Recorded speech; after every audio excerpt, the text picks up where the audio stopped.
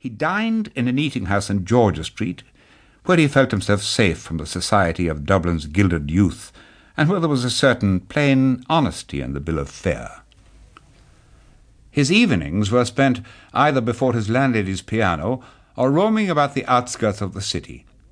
His liking for Mozart's music brought him sometimes to an opera or a concert. These were the only dissipations of his life. He had neither companions nor friends, church nor creed. He lived his spiritual life without any communion with others, visiting his relatives at Christmas and escorting them to the cemetery when they died.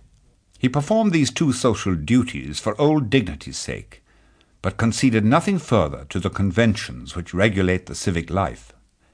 He allowed himself to think that in certain circumstances he would rob his bank, but, as these circumstances never arose, his life rolled out evenly, an adventureless tale.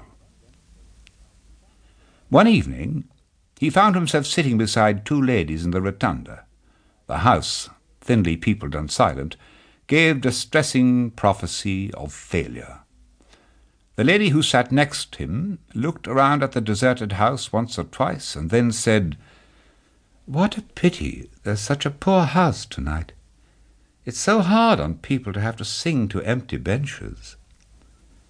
He took the remark as an invitation to talk. He was surprised that she seemed so little awkward.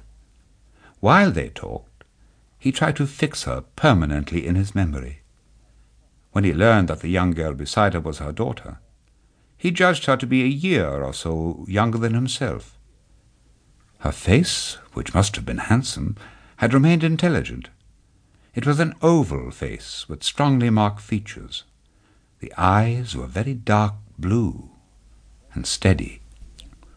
Their gaze began with a defiant note, but was confused by what seemed a deliberate swoon of the pupil into the iris, revealing for an instant a temperament of great sensibility.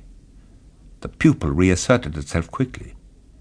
This half-disclosed nature fell again under the reign of prudence, and her astrakhan jacket, moulding a bosom of a certain fullness, struck the note of defiance more definitely.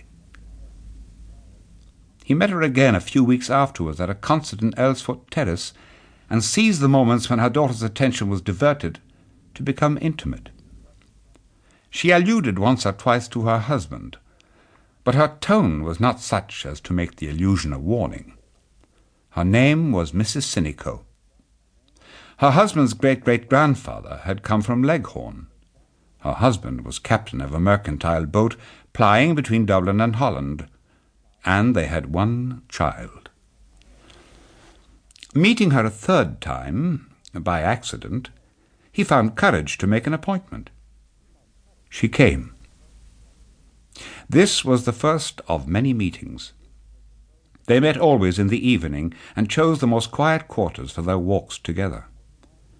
Mr. Duffy, however, had a distaste for underhand ways, and, finding that they were compelled to meet stealthily, he forced her to ask him to her house.